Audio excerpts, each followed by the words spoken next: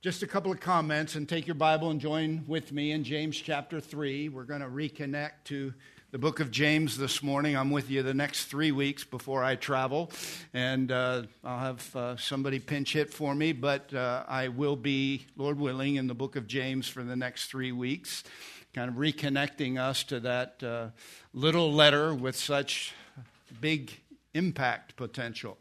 But a couple of things I want to highlight as one of your pastors and elders. One is we are endeavoring intentionally to communicate and challenge you to recognize the convictional priority of making disciples. When Jesus, with all authority in heaven and earth, met his disciples, he said, with this authority, I'm going to give you a non-negotiable commandment. Make disciples. While you're going in the traffic pattern of your life, make disciples of all nations. Baptizing, that has to do with evangelism. Doesn't mean you literally baptize them. You lead them to the place where they bear witness publicly to their faith in Christ. You make disciples by baptizing and by teaching them everything Jesus commanded. Now, that is the Great Commission. Jesus said, I am with you all the way to the end of the age. You're not alone. I will assist you. I will empower you. I will enable you. And this is my will. I want you to make disciples. That is not for pastors. It is not for missionaries exclusively or seminary students or particularly gifted people. It is for every called by grace, saved and transformed by that grace to bear witness to Jesus Christ, to help somebody know him and become like him. Discipleship, simply put, is enabling someone to know who Jesus is, to lead them to trust him, follow him, obey him, and become like him, and ultimately enter into his mission. That must be, or should be, a conviction that you have as a Christian. A conviction is a compelling belief. Compelling beliefs are beliefs you hold that are so impactful, they move you to adjust lifestyle or activity. No conviction is truly a conviction if it doesn't motivate you to make decisions and take actions consistent with those beliefs. And one of the dangers in our form of Christianity is we can know things, say we believe things, we have a conviction about things, but it doesn't inform our choices or our behavior.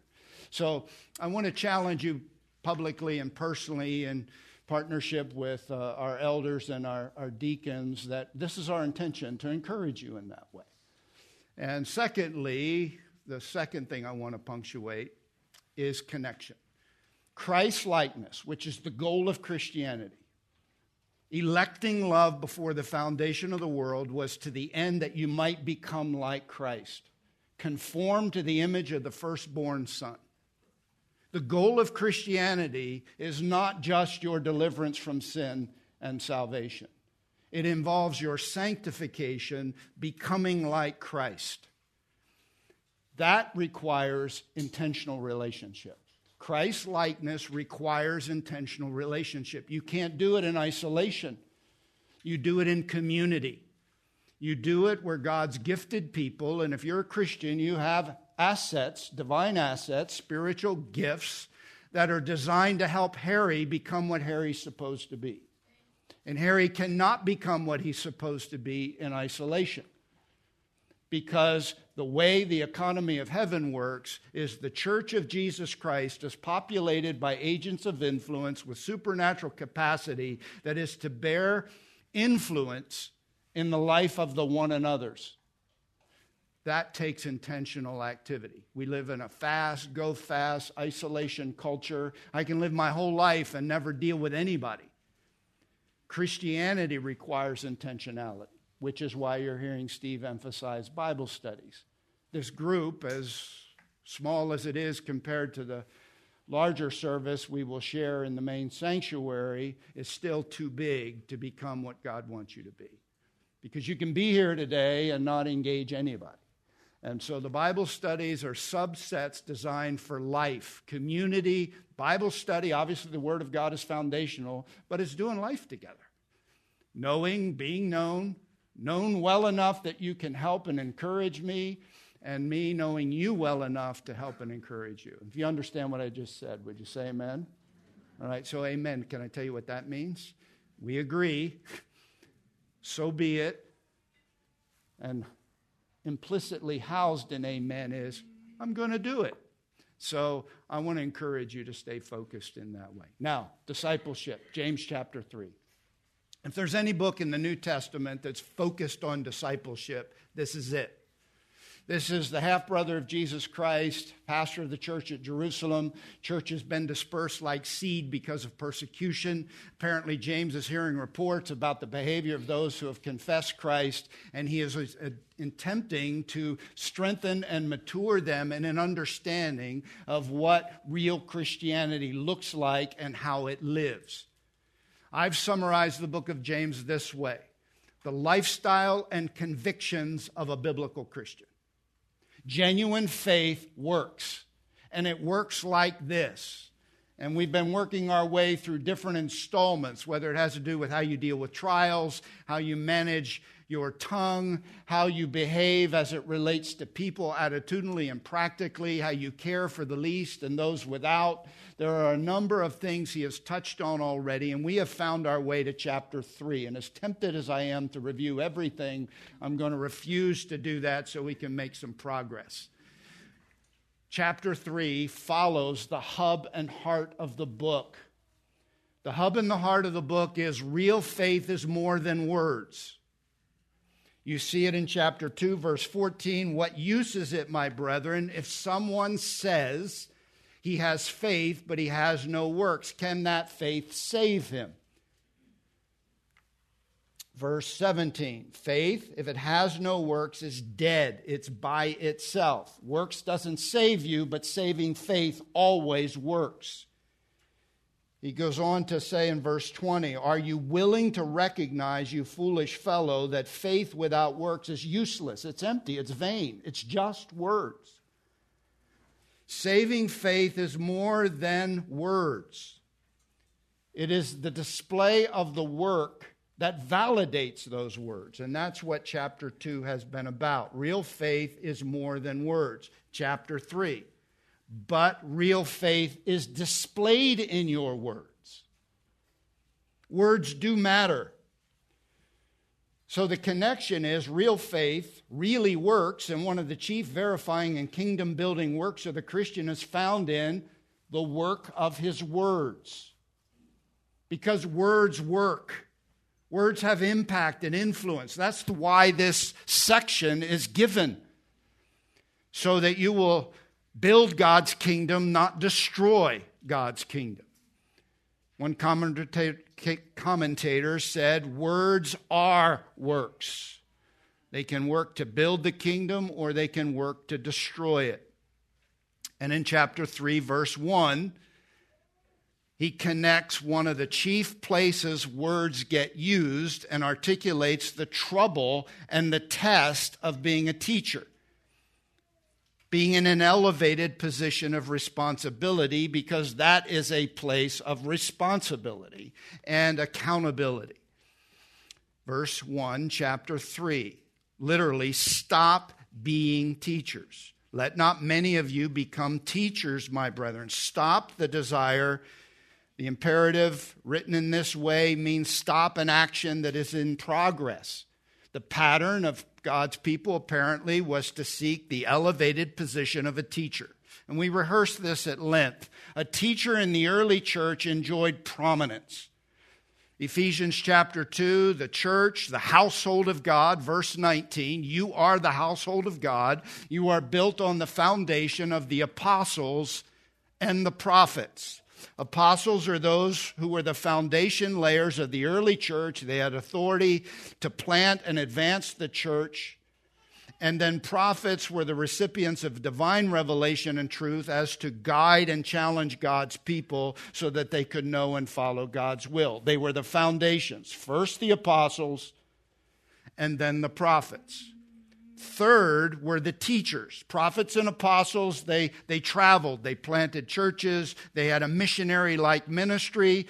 But there were churches planted that needed teachers to disciple and guide God's people in the truth and doctrines of the kingdom of God, and they would stay behind. They had an elevated position. We talked about this. Rabbi was a valued title to enjoy in the Jewish community, got transferred to the church community, and rabbi or teacher was regarded as someone highly respected. When you said rabbi, when you said teacher, in that context, you were talking about someone who enjoyed high esteem, high privilege. And they enjoyed lots of privileges, culturally, practically. People would care for them. People would host them. People would prioritize them. You were enjoying a level of status and prestige if you were a teacher in the early church, and there were people that were attracted to that. Not any different than today. I want to be the person who's regarded, respected, prioritized, and promoted. And James says, because of that propensity in our humanity, even in the kingdom of God, stop it. Stop it, because there is a higher accountability and the greater probability of hypocrisy. You talk a lot, you're responsible for a lot. Which is why he says in verse 1, let not many of you become teachers, my brethren, knowing that as such you will incur a stricter judgment. So he's saying accuracy in what you say as a teacher, as a disseminator of doctrinal truth is critical. You need to be careful, thoughtful, and by the way, there's a high accountability. There's a consequence to hypocrisy. To whom much is given, much is required. You know a lot. You've been gifted to teach a lot. You're privileged to study a lot. And you communicate and talk a lot. You're responsible for what you say. If you're a parent downloading influence to your children, you're responsible for what you say. Get it right and live it to the degree that God enables you to live it, because teachers, here talking about the office of a teacher, gifted ones given by God, Ephesians chapter 4, is victory gifts to the church to promote Christ's likeness. That's an office. But if you're a teacher, not an officer, you still have accountability for what you say and how you live. And I just want to punctuate that, because one of the dangers of Christianity in our context and culture is we know a lot, we say a lot, therefore we must live it, not just say it. Don't seek to be a teacher. Don't be the online presence who expresses their opinion freely, carelessly, as if you're an authority.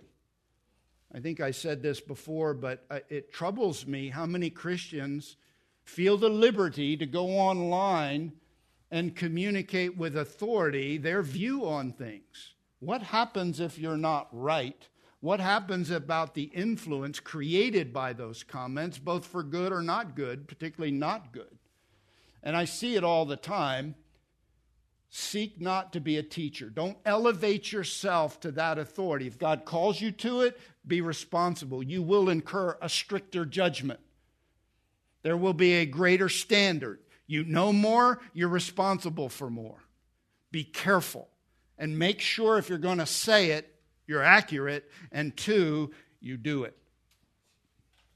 That's the encouragement. We're strongly encouraged to avoid teaching because it's a tougher standard and a greater consequence, and because this vocation and action involves a very dangerous tool, which is the connection that we're coming to as it relates to the tongue. We will incur a stricter judgment. What's the tool a teacher uses? Their tongue. Verse 2, for we all stumble in many ways. If anyone does not stumble, watch it in what he says, because that's what a teacher does. He talks. He is a perfect man, a teleos man, not perfect in the sense that he has no imperfections. He's mature, because he just got done saying we all stumble in many ways. James, the pastor of the church, is saying, I stumble. I don't just stumble. And by the way, that slip up, it's not so much intentional. When you stumble, you typically don't say, I'm going to stumble here. You just stumble. You trip.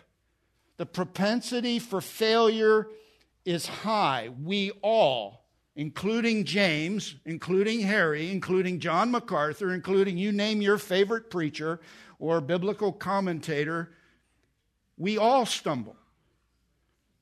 So you need to be careful because you're accountable, and you need to be humble because inevitably there's a slip-up, a failure. So this involves the failure of the tongue and the problem of talking and the challenge of living. The key tool of a teacher is the tongue.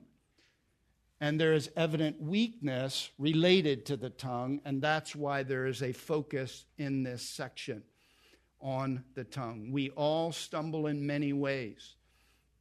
If anyone does not stumble, verse 2, and what he says, he's a perfect man, a mature man, present tense. The pattern of his life is he's not a stumbler. Doesn't mean he never stumbles, but the pattern of his life is he's not a stumbler as it relates to his tongue, stumbling in what he says. He's a mature man, able to bridle the whole body as well. Follow with me. I'm going to read the text, and then we'll back up and talk about it. Now, if we put the bits into the horses' mouths, now the bit is a figure relating to the tongue. If we put bits into the horses' mouths so that they will obey us, we direct their entire body as well. Look at the ships also. So a figure of bits, ships, and going to be a rudder. Look at the ships also, though they are so great and are driven by strong winds, are still directed by a very small rudder wherever the inclination of the pilot desires. Verse 5, so also the tongue is a small part of the body, and yet it boasts of great things. See how great a forest is set aflame by such a small fire. So he talks about direction. He talks about production, great things, a consequence of the action of the tongue, both for good or not good. Destruction, see how great a forest is set aflame by such a small fire. Another figure related to the little member, the tongue, and its effect. And the tongue is a fire, the very world of iniquity. The tongue is set among our members as that which defiles the entire body and sets on fire the course of our life and is set on fire by hell. For every species of beasts and birds, reptiles and creatures of the sea is tamed and has been tamed by the human race. Think elephant on a little ball. Think about the capacity of trainers to train wild animals. Verse 8, but no one can tame the tongue. It is a restless evil, full of deadly poison. With it we bless our Lord and Father, and with it we curse men who have been made in the likeness of God. From the same mouth, this is just a commentary on reality. From the same mouth come both blessing and cursing. That contradiction. My brother, these things ought not to be this way. It's not proper. Now watch this. Verse 11, does a fountain send out from the same opening both fresh and bitter water? Can a fig tree, my brethren, produce olives, or a vine produce figs? Nor can salt water produce fresh. Wouldn't you agree with me that as it relates to biblical discipleship, the pastor at the church of Jerusalem talking about the lifestyle and convictions of a biblical Christian is concerned about the impact, influence, both for good or not good, of the tongue.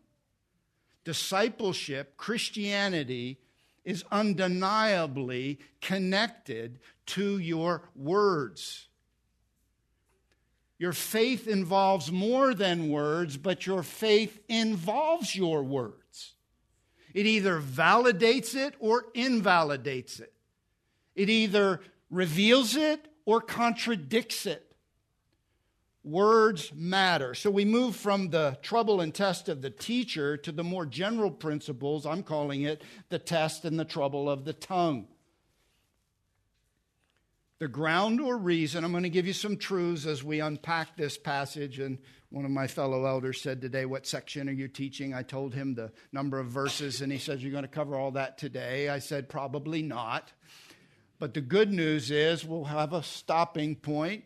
I want to relate to you convictional truths about your tongue, because your words matter. And they matter because of what James is articulating here, and that is that your tongue first of all, is a high point and probability tool of failure. We all stumble in many ways, and if you don't stumble with your tongue, you're a mature man. None are above falling short, stumbling in the accuracy or application or use of their words. 1 Kings chapter 8, verse 46, when the dedicatory prayer of Solomon was offered, he said this, when they sin against you, Solomon praying to the Father, when they sin against you, for there is no man who does not sin. And by the way, slipping up is missing the mark. Missing the mark is sin. You don't have to be intentional in the misuse of your words to sin. And so when it talks about slipping up, you see that in chapter 2, verse 10, for whoever keeps the whole law and yet stumbles in one point, he's become guilty of it all. So when we talk about slip up, well, that's my mistake. I'm really sorry. I shouldn't have said that. I get that. It's not the same as I wanted to say that, but it still violates the will and the way of God and makes me guilty and worthy of conviction as it relates to the consequence of that failure. So what James is arguing for is the probability that because of the weakness of our humanity and the reality of our depravity, we will fumble the ball verbally. So lest you be lifted up in some way, this is meant to humble you and to communicate the probability that I too can fail as it relates to the use of my tongue. Nobody's above it. And everybody needs to own it. It's a reality. We all stumble in many ways, and the most obvious way we stumble is with this little instrument. Thought number two, or truth number two, there is no sin which is easier to fall into and harder to avoid than the sin of the tongue. I think I said this to you before, but you will, over this next year, produce, if your words were recorded, 132 books, 400 pages each. If your words were consolidated and printed, the volume of words you will use on average will produce at the end of this year 132 books, 400 pages long. 25,000 words a day for the average man, 30,000 words for the average woman, with wind gusts up to 75,000. You talk a lot. We talk a lot. So the probability in the multitude of words, the Proverbs say, there wanteth not what? Sin. Talk a lot, have a high probability of failure. This is Proverbs 10:19. When there are many words, transgression is unavoidable. He who restrains his lips is wise. Proverbs 34:13. Keep your tongue from evil. So you need to recognize vulnerability, and therefore you need to commit to vigilance and diligence. Keep your tongue from evil. The exhortation implies that though it's probable too many words I'm going to fumble, and everybody does fumble, there are consequences to fumbling, which we're going to get into. And secondly, I can mitigate or inhibit or limit the potential failure by keeping my tongue. Proverbs 13:3, the one who guards his mouth preserves his life.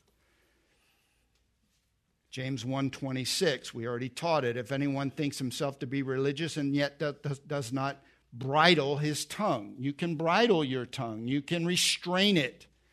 You should restrain it. 1 Peter 3:10, let him who means to love life and see good days. You want to be blessed? Refrain your tongue from evil and your lips from speaking guile. The exhortations recognize that there is an important priority to guard, to be diligent with, and to be vigilant with what I say, how I say it, and the target for which I say it. Words work. They have import and effect. Verse 3. Oh, no, let's stay with 2. I want you to find this encouraging thought that comes out of verse 2. If anyone does not stumble in what he says, he's a perfect man, watch this, able to bridle the whole body as well. You can, listen to this, you control this, you can control this. Which is why it's not just a focus of weakness, it's a focus for influence. If I can govern and manage, restrain, if I can control, I can't tame it, but I can control by the Spirit of God, with the priorities of God and the Word of God and the help of the people of God, I can control my tongue. And if I can control my tongue, if I can bridle it, it affects all of my life. All of my life. It is a governor that has an effect on everything. Which leads me to my third point. Managing your tongue is both an indicator and a governor. It's an indicator because it's a gauge. If as the pattern of your life, verse 2, you're not stumbling with your words, you're a mature person. Because the pattern of your life is revealed in the way you use your words. It's like a light on the dashboard of your life.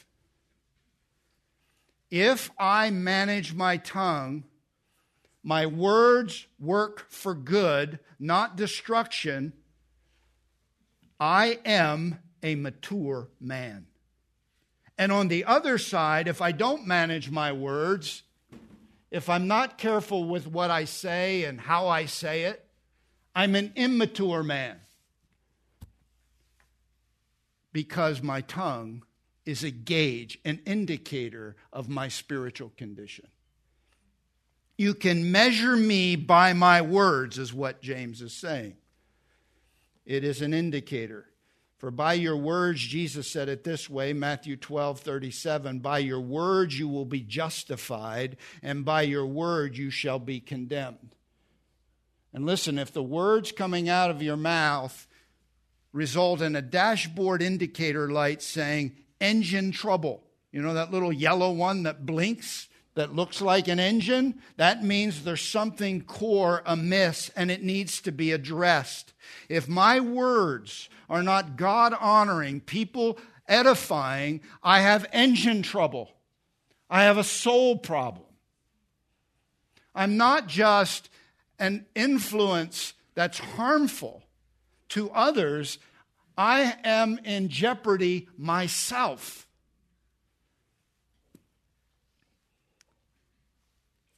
Verse 3 punctuates. Now, if we put the bits into the horses' mouths, and you know what a bit is.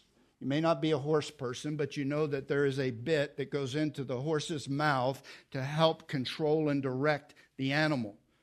Big horses, lots of horsepower, no pun intended. They have a lot of potential, a lot of strength. And the way bits work is they put pressure on what? Your tongue, their tongue. A bit presses on the tongue, and there's different kinds of bits.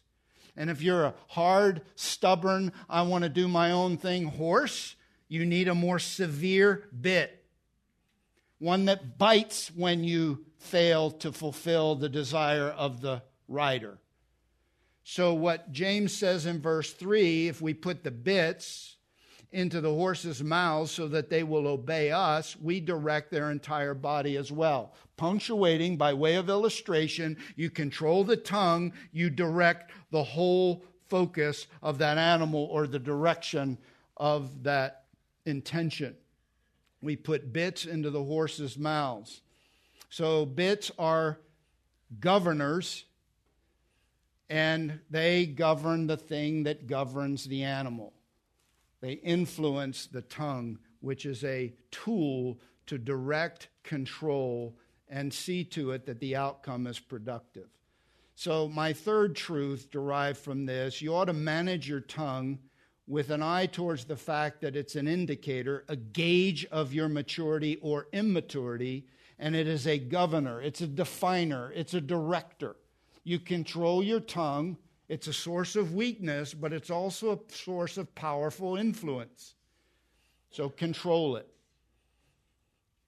A bridle directs and defines the direction and productivity of that animal. In like manner, your tongue defines and directs what kind of person you will be, what kind of influence you have, what kind of direction your life will take.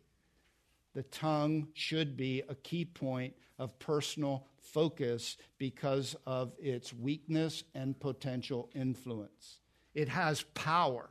It has power in your life, and it has impact in the lives of others. James says, if you're a real Christian, you need to understand the vulnerability of this weakness. You need to focus on it, and you need to be victorious with it as a pattern of life. It is a key to your maturity, and it is a key to your ministry, both at home and among the people of God and in the world in which you live and function. Therefore, wise, this is the fourth thought I have for you, wise and genuine faith should target and focus on the tongue. It should be a focal point of your life and intentionality. It's stubborn, it's untamable, but it's highly influential. It's impactful for you and for others. Real Christians recognize the influence and weakness of the tongue. It has big influence. It controls the entire body of the horse that is powerful, verse 4, and the ships also, though they are so great and are driven by great winds, strong winds, fierce winds. They're still directed, notice the point of emphasis, by a very small rudder, wherever the inclination of the pilot desires. You can control your tongue. You can control the direction of your life. That's the point. Your tongue is the instrument that deals with big cargo-carrying ships. And even if the winds are fierce, which means the challenges are high, and it's interesting, winds are required for movement in a ship.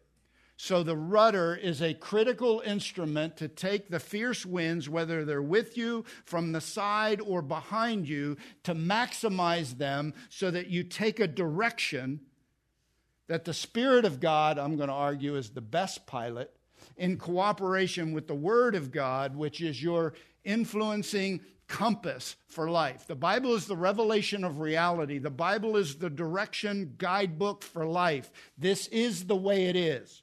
When we're talking about the Bible, we're talking about a gift from heaven meant to define your direction, your priorities, your mission, your reactions, your intentions. This is the Word of God. Now, I know I'm talking to the choir, but I want to punctuate it. This is the Bible.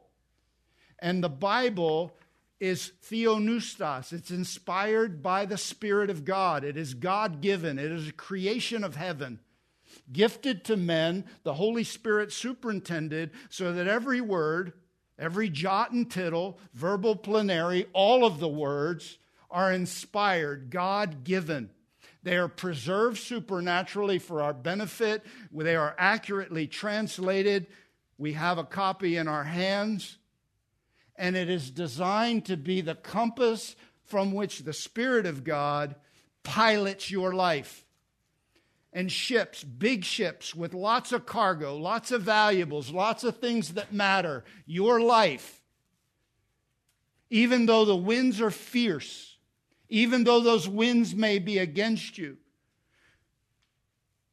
that small rudder, this instrument, can define the direction you take according to the will of the one who is piloting your life, which is a cooperative effort between the Spirit of God and the man or woman of God.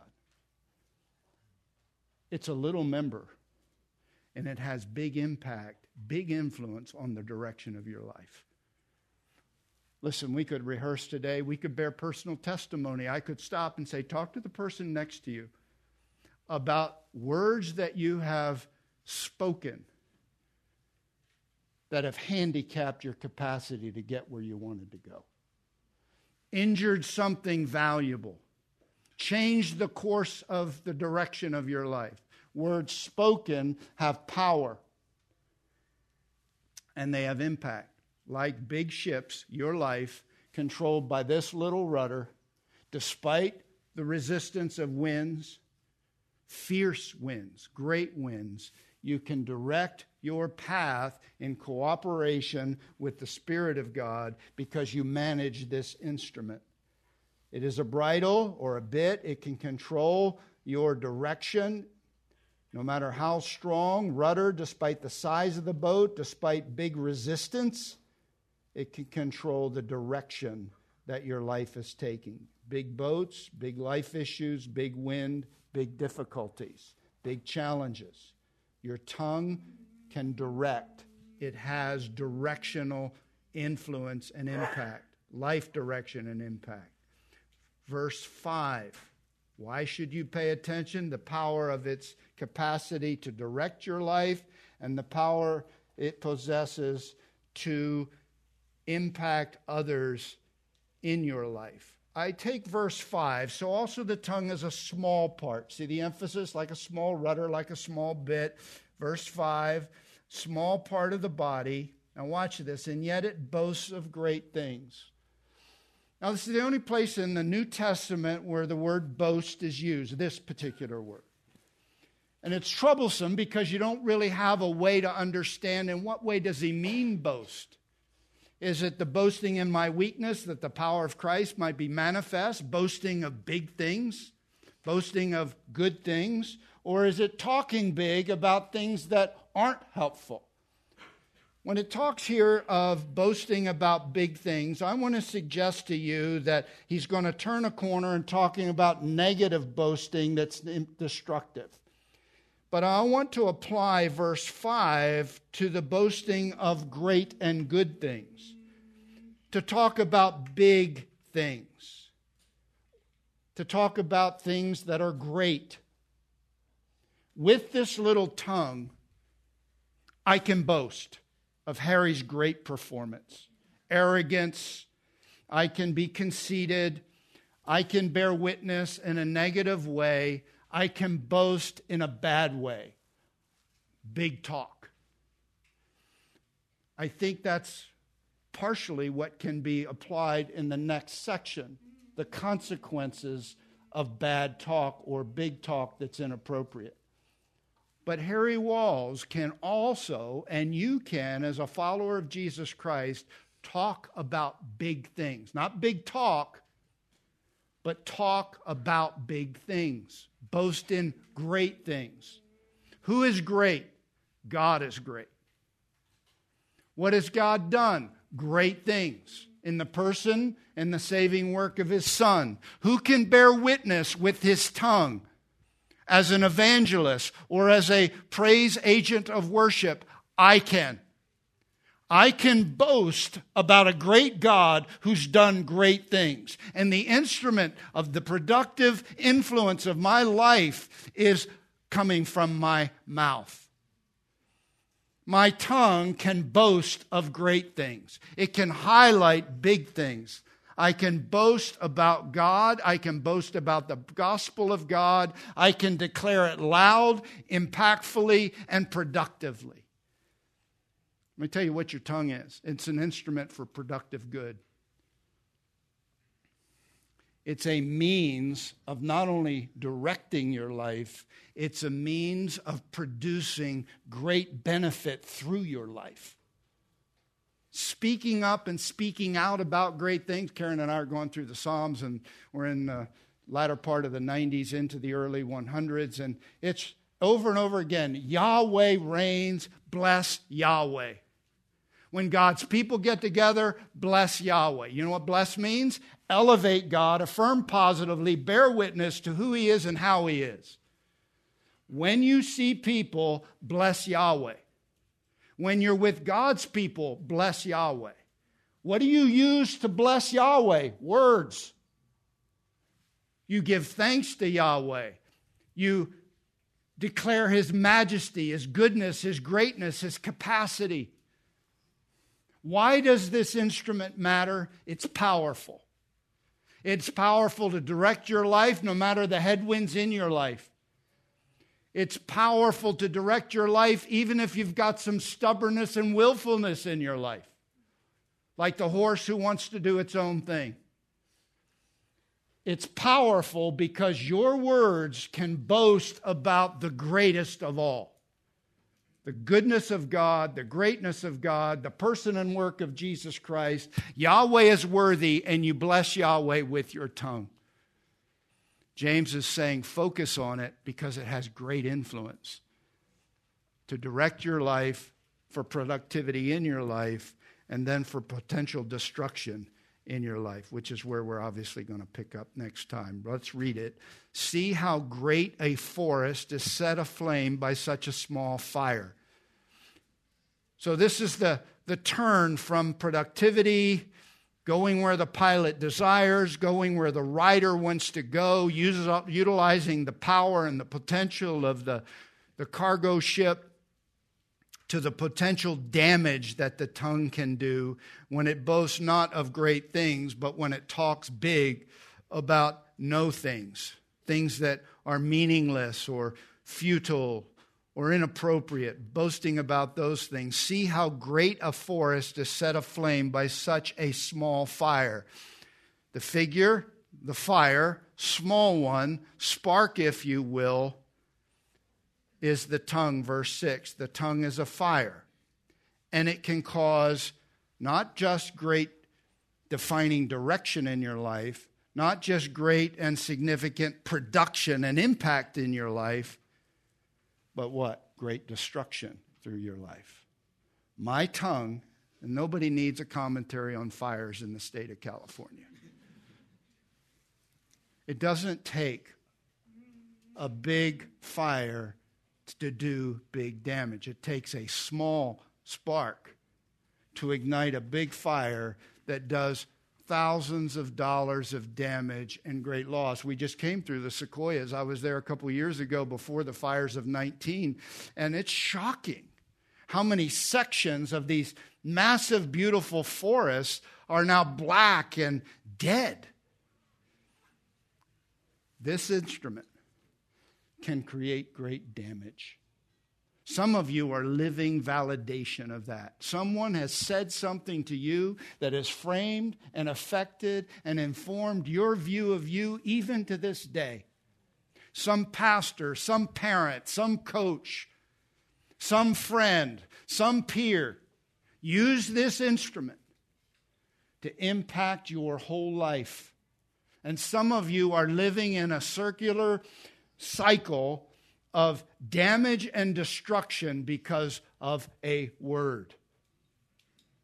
And guess what? You possess that power. Life and death is in the power of the tongue. Does this matter? Yeah, it matters. To direct your life, to produce good things, and also because it has great damage potential, destruction.